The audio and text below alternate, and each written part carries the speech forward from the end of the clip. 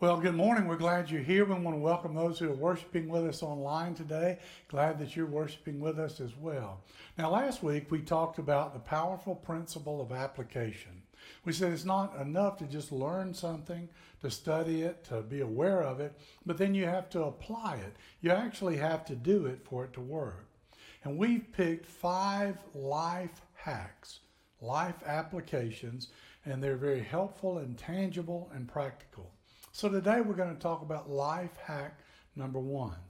But before we get into that, I want to just mention that there was a chemist back in 1886 named George Pemberton, and he created something called Coca-Cola. Are you familiar with it? Yeah, the word got out, okay? There's an interesting phenomenon about what happened between 1886 and now. Did you know that the Coke logo is the second most recognizable logo in the world today? Were you aware of that? At Coca-Cola, they have a mission statement. They say, we want to have a Coke within arm's reach of everyone on the planet. That pretty much encompasses everyone, doesn't it? And the reason I tell you this is not because we're going to look at the second most recognizable logo today, but it's because we're going to look at the first most recognizable logo. Do you know what that is? It's the cross. That's right. It's the cross. And you may have it, it's the cross.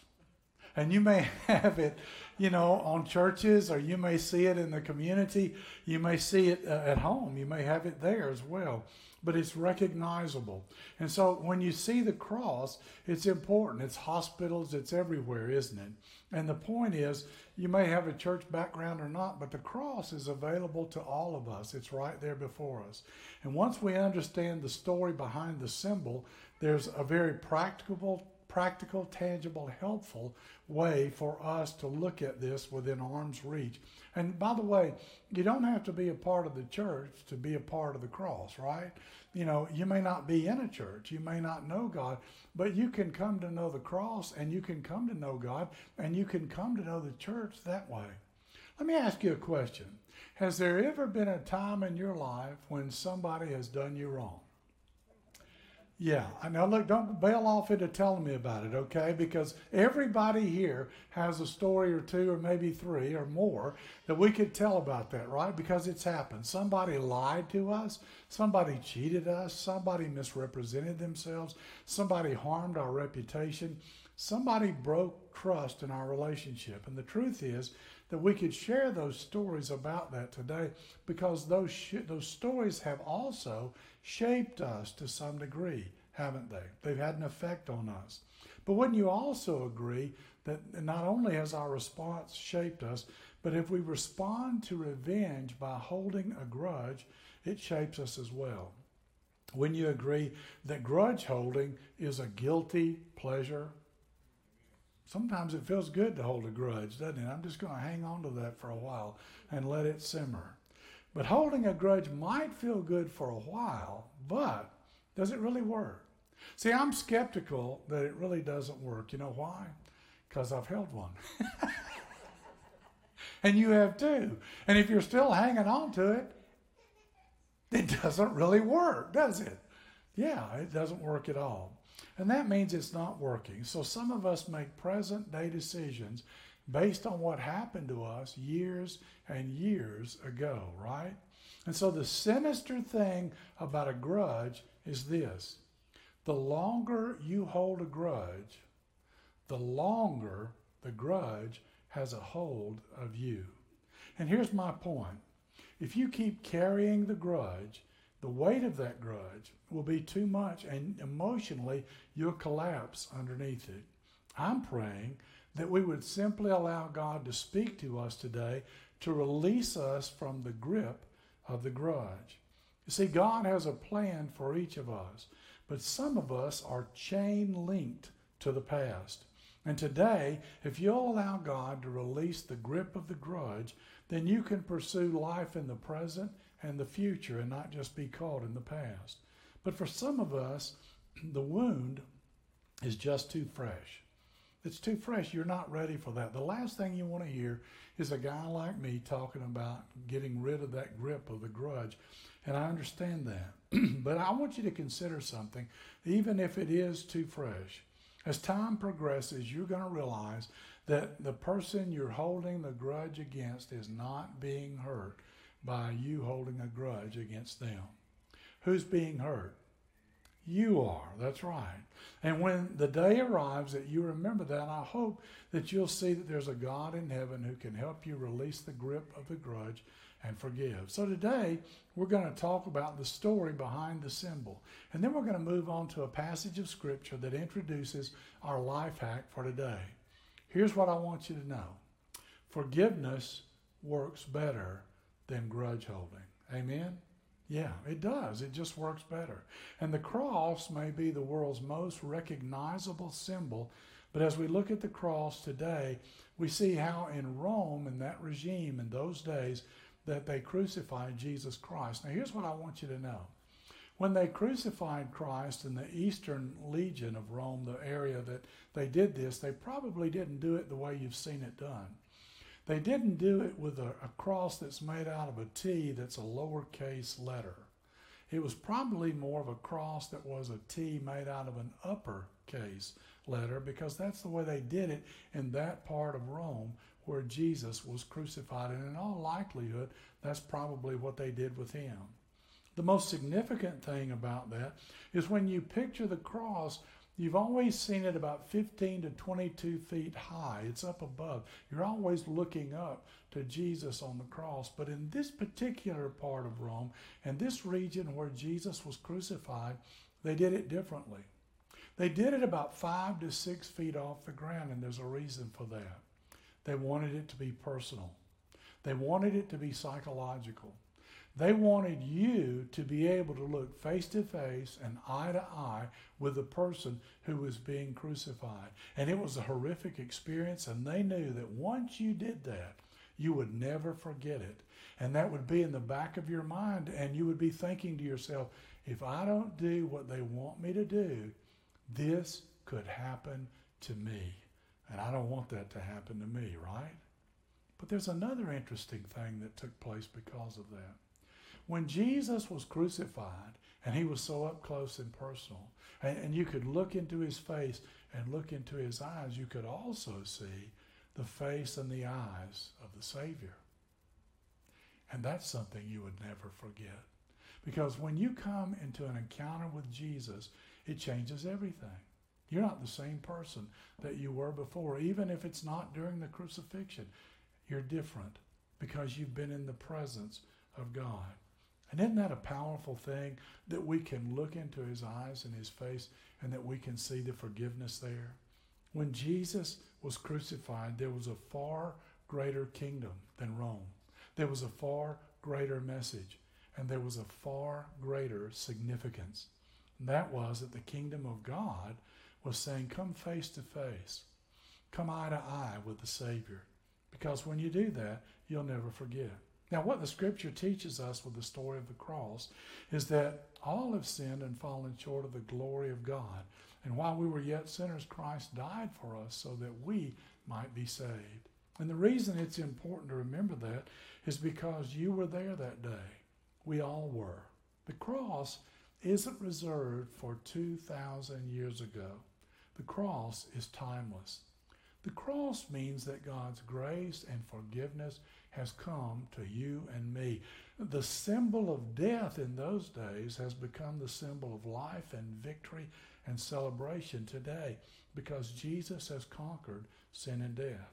And once we embrace the cross and we understand who Jesus is, then God looks at you and me differently, and he says, forgiven, holy, righteous, son, daughter, forgiven.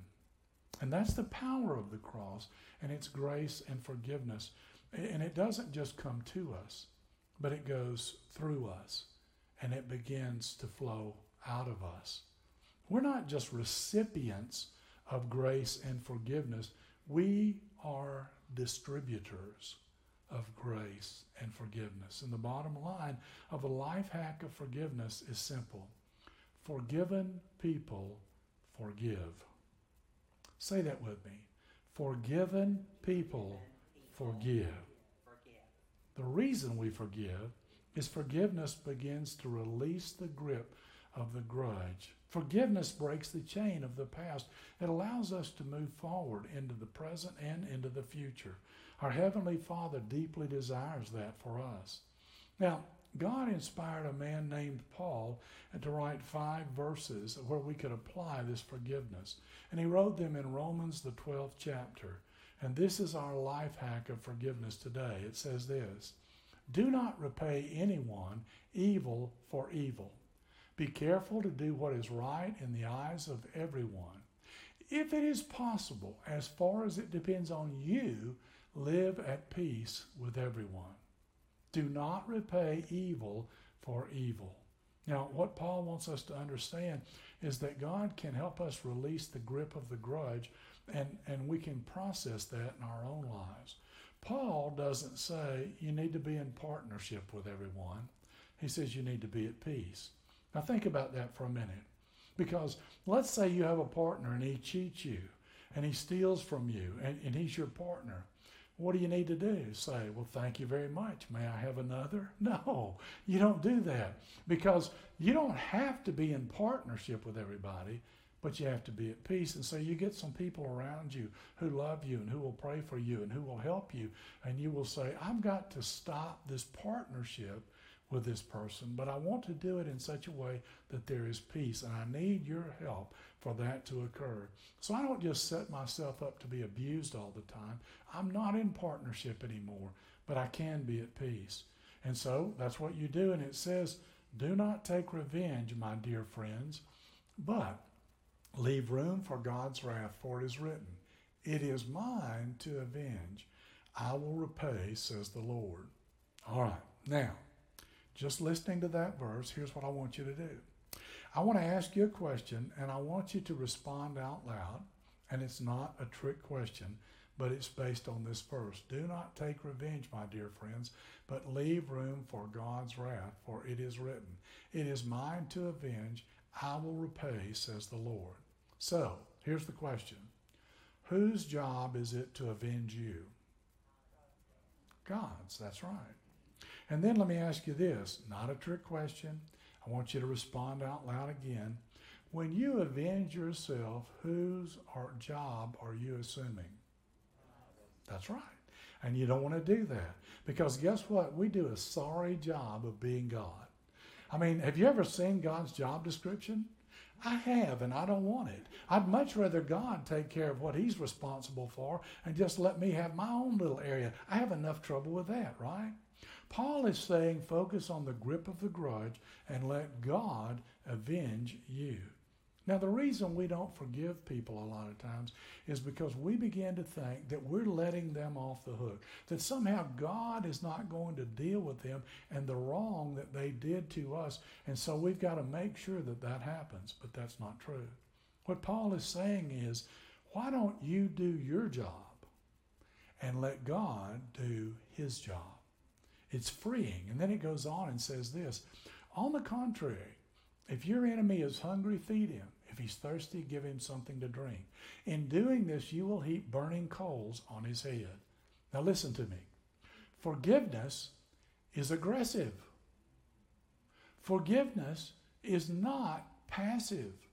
It's taking action. We're talking about breaking chains. We're talking about moving forward. And when you and I do our part, God does his part.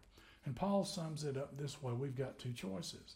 He says, do not overcome evil by evil, but overcome evil with good. We've got a choice. We can try to overcome evil with evil. We can hang on to the grudge. We can try to get revenge, or we can overcome evil by good and do what the scripture says for us to do. And we'll be heaping coals, hot coals on our enemy.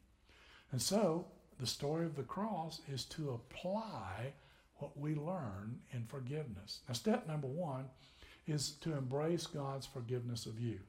Because if you embrace God's forgiveness of you, you're saying, you know what? I got what I didn't deserve.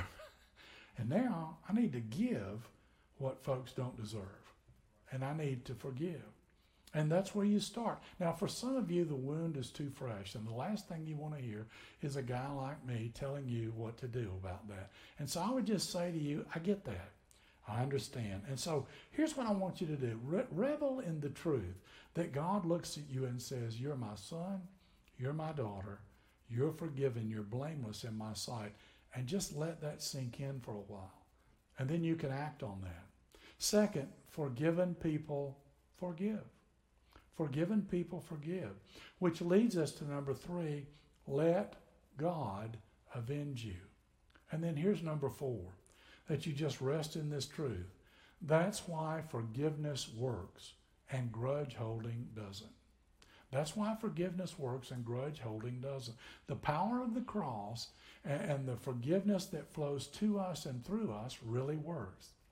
Now, there's a fascinating story I want to tell you today about Louis Zamperini. He's a great American runner. In 1936, he was in the Olympics, and his roommate was Jesse Owens, and he was so good in the Olympics that they were sure he would be the front runner to win the gold medal in the 1940 Olympics. The only problem was they didn't have the 1940 Olympics because World War II broke out. So rather than run in the Olympic Games, Louis Zamperini joined the U.S. Army Air Corps, and he served his country in World War II.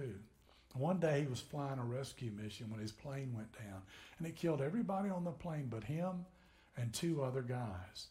And they climbed into 2 life rafts, and they drifted in the Pacific Ocean for 2,000 miles for 47 days. And while he was out there in that life raft, Louis Zamperini prayed, God, if you're really there, if you'll get me out of this, I'll give my life to you. And on day 47, he was captured by the Japanese Navy. There's a book and a movie about this. Maybe you've seen it. It's called Unbroken. Now, Louis Zamperini was severely beaten and tortured, and the conditions of his prison were deplorable. And there were a lot of different guards who beat him, but there was one who really stood out. There was a man by the name of Matashiro Watanabe. And the day that Louis Zamperini came to Watanabe's prison, Watanabe looked at him and he said, where do I recognize this prisoner from? Where have I seen this guy before?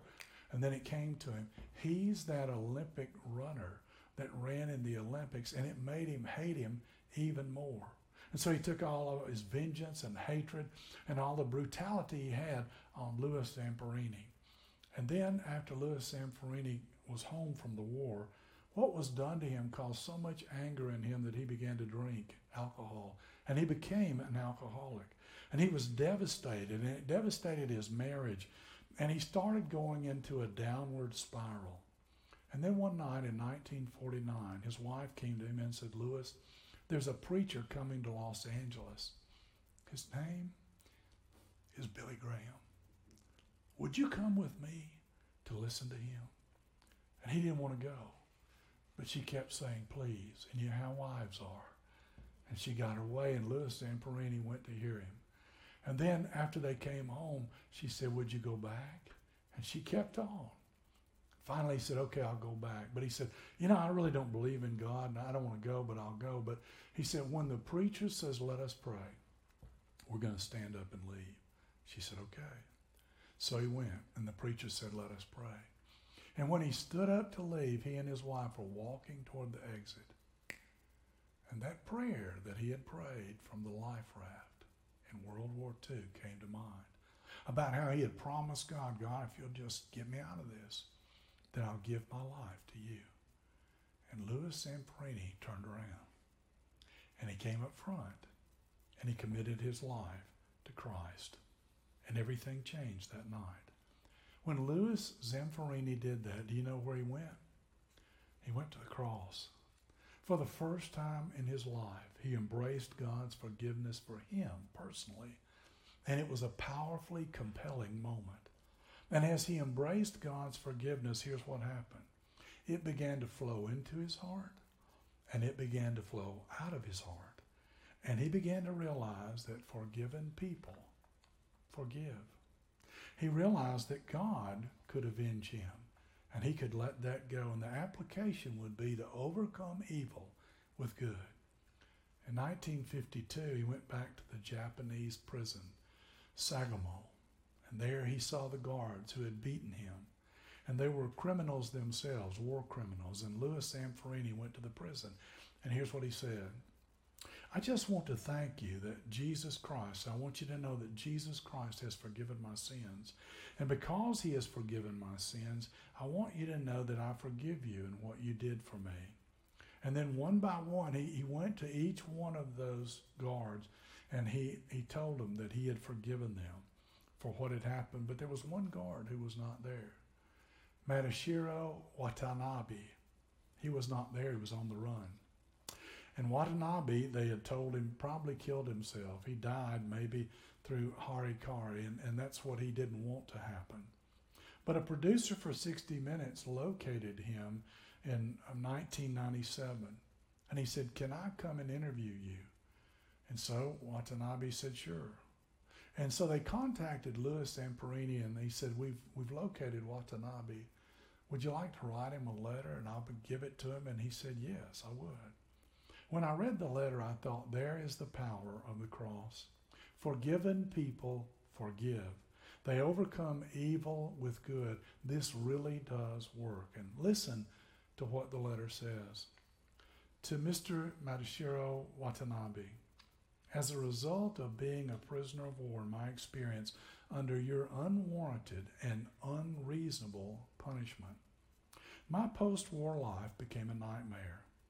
It was not so much due to the pain and suffering as it was the tension and stress and humiliation that it caused me to hate you with a vengeance. Under your discipline, my rights, not only as a prisoner, but as a human being, were taken away. They were stripped from me, and it was a struggle for me to maintain my dignity and hope to even live till the war's end. The post-war nightmares caused my life to crumble. But thanks to a confrontation with God through the evangelist Billy Graham, I committed my life to Jesus Christ. Love replaced the hate that I had for you. Christ said to forgive your enemies and to pray for them. As you probably know, I returned to Japan in 1952, and I was graciously allowed to address all the Japanese war criminals at Sagamow Prison. I asked them about you. I was told that you were probably dead, and I was sad to hear that. But at that moment, I forgave the soldiers who were now prisoners, and I also forgave you. And now he says, I would hope that you would become a Christian. Signed, Louis Zamperini. Now, please don't miss this. What he wrote is the application of forgiveness. Embrace God's forgiveness for you. Forgiven people forgive. Let God avenge you and overcome evil with good. It works, and it's available to you today because God loves you so much that he sent his Son to die for you, because he wants to break the grip of the grudge in your life. He wants to break the chains of the past so that you can move forward. And that's good news today. Father, right now I pray that every person who can hear my voice would really look at their own lives and realize that every one of us didn't get what we deserved from you. Every one of us can experience your grace, and some of us have, and maybe some of us have not, but it's available. Lord, I pray that we might experience it today. I pray that we might embrace it. And Lord, I know that it's so difficult for us to try to have a good relationship with you when we're holding on to a grudge from the past. And so today, Lord, I pray that we would lay that burden down. I pray that we would take that weight off our shoulders. It just causes us to collapse emotionally. We're tired of carrying it. Lord, there may be people who are listening today who've held on to something for a long, long time. They still make decisions based on what happened to them years ago. The people may be dead and gone, but they still hang on. Today, Lord, I pray for victory. I pray for freedom. I pray for celebration. I pray that through the power of your Holy Spirit, they might experience the grace and forgiveness that only you can give, and give a peace that passes all understanding. And because of that, they might be able to let go of that grudge from the past. They might be able to forgive as they have been forgiven. Lord, all we have to do is look at Jesus on the cross, and we can see how he forgave, and we can see how he lived, and he wants us to be like him. Christian, Lord, it means Christ-like. And we could spend the rest of our lives just surrendering to him daily so that we could become more like him. And Lord, it's not just for us, but it's for others.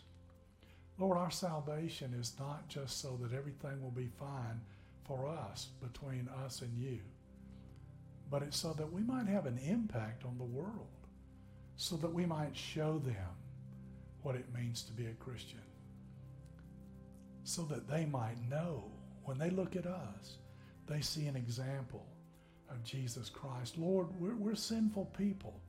We need forgiveness. We fail. We fall short. But because of Jesus and his forgiveness, when we embrace that, when you look at us, you see righteousness. And Lord, I pray that because of Jesus, others might see righteousness in us too, for their sake, before it's too late. I pray in Jesus' name. Amen.